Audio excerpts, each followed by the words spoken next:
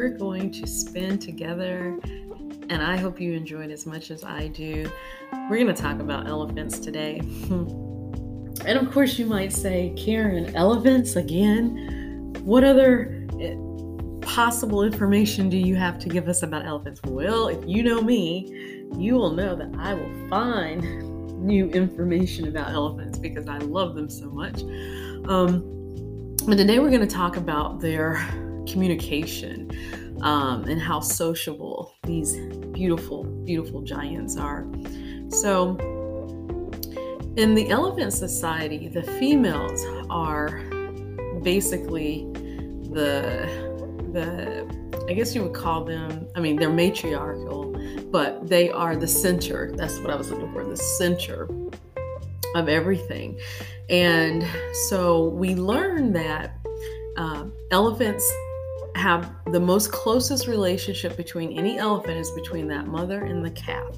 Whether that calf is a female or a male, that is like one of the closest relationships. And the calf stays with the mother until around the age of, if it's a male, it'll stay with the mother until the age of 14. Females stay together all the time. So females do not go off into their own herd or what have you. They're raised all together. Now the female will begin to go into sexual maturity around the ages of 10 or 13 years old, and then typically will give birth to her first calf at age 14. The men, however, like I was saying before, the boys will go off to be there in their bachelor.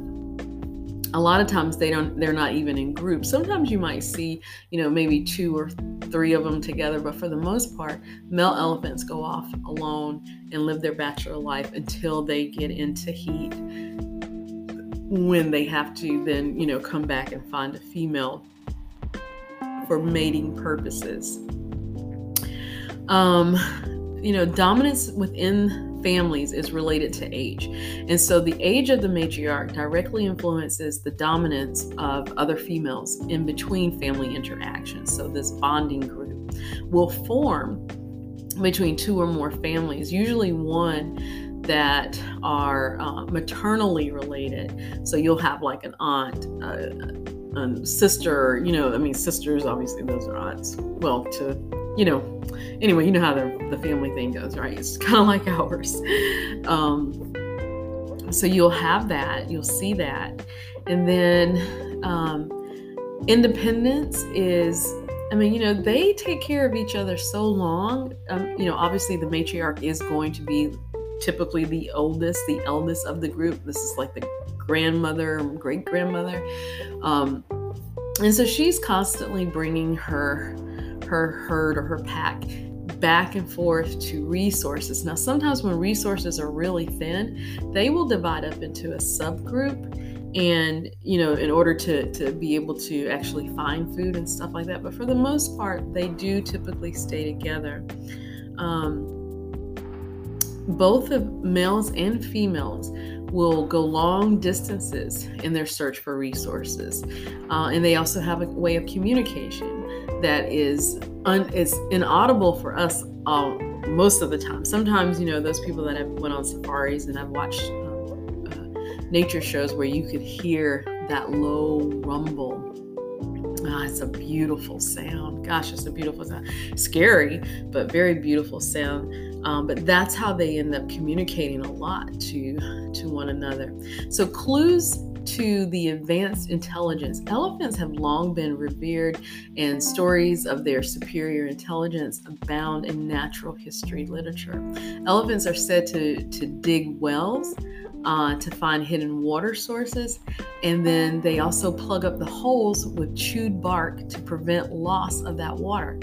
That's smart. That's like beaver smart, right? Because we think about beavers and how they build their dams to, be able to have shelter or to be able to gain resource or food.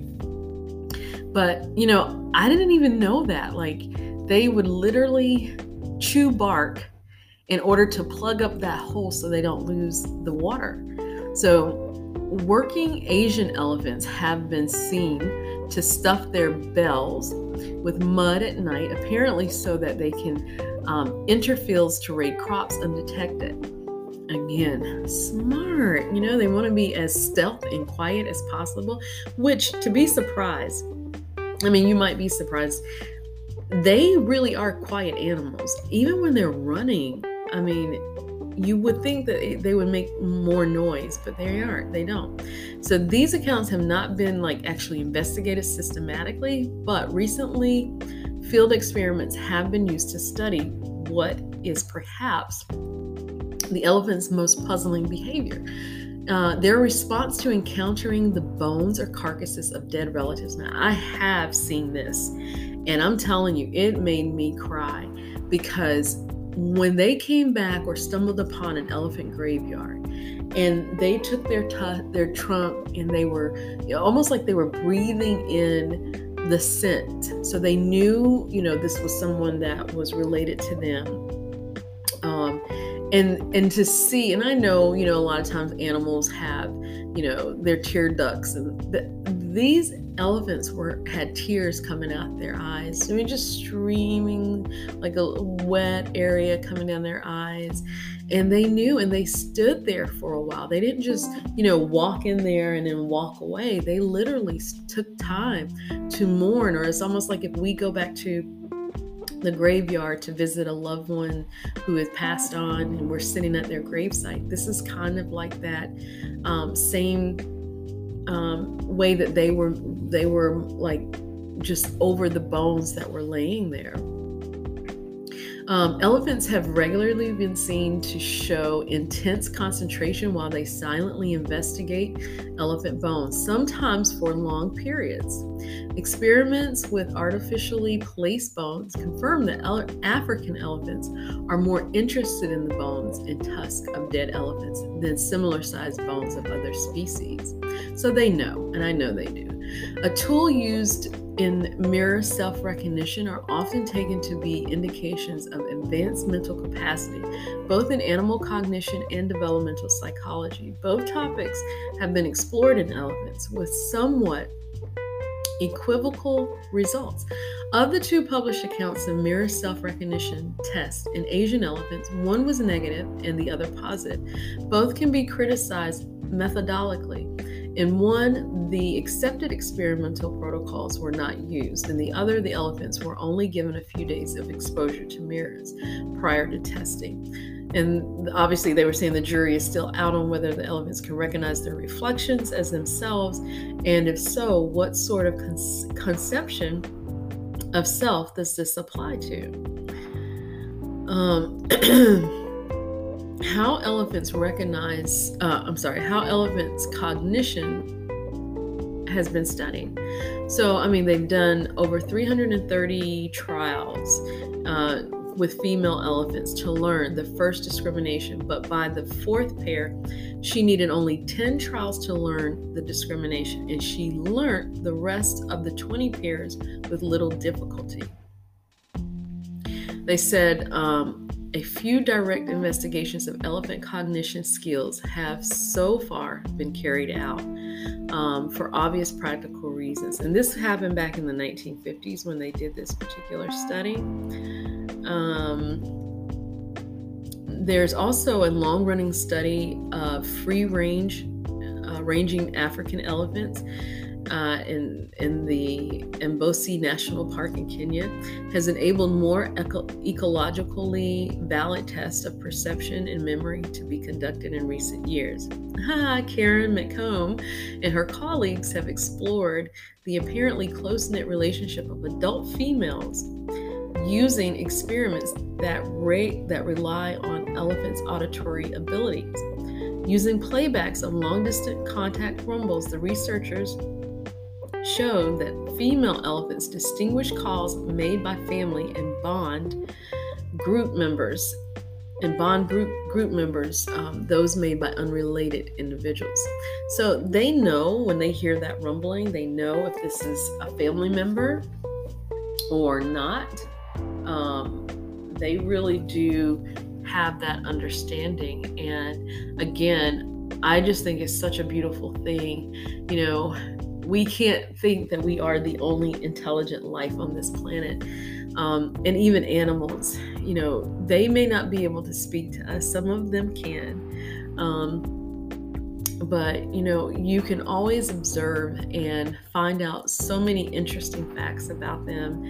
And just take time to study them in your own way. Maybe, you know, you can't get to Kenya and actually be on part of the reserve and the nature reserve, but you can, you know, read these articles by people that have done this and find out as much information as you can. I so thoroughly enjoy getting this type of information because, again, I love elephants, and I have fallen in love with hummingbirds. I am so in love with them as well.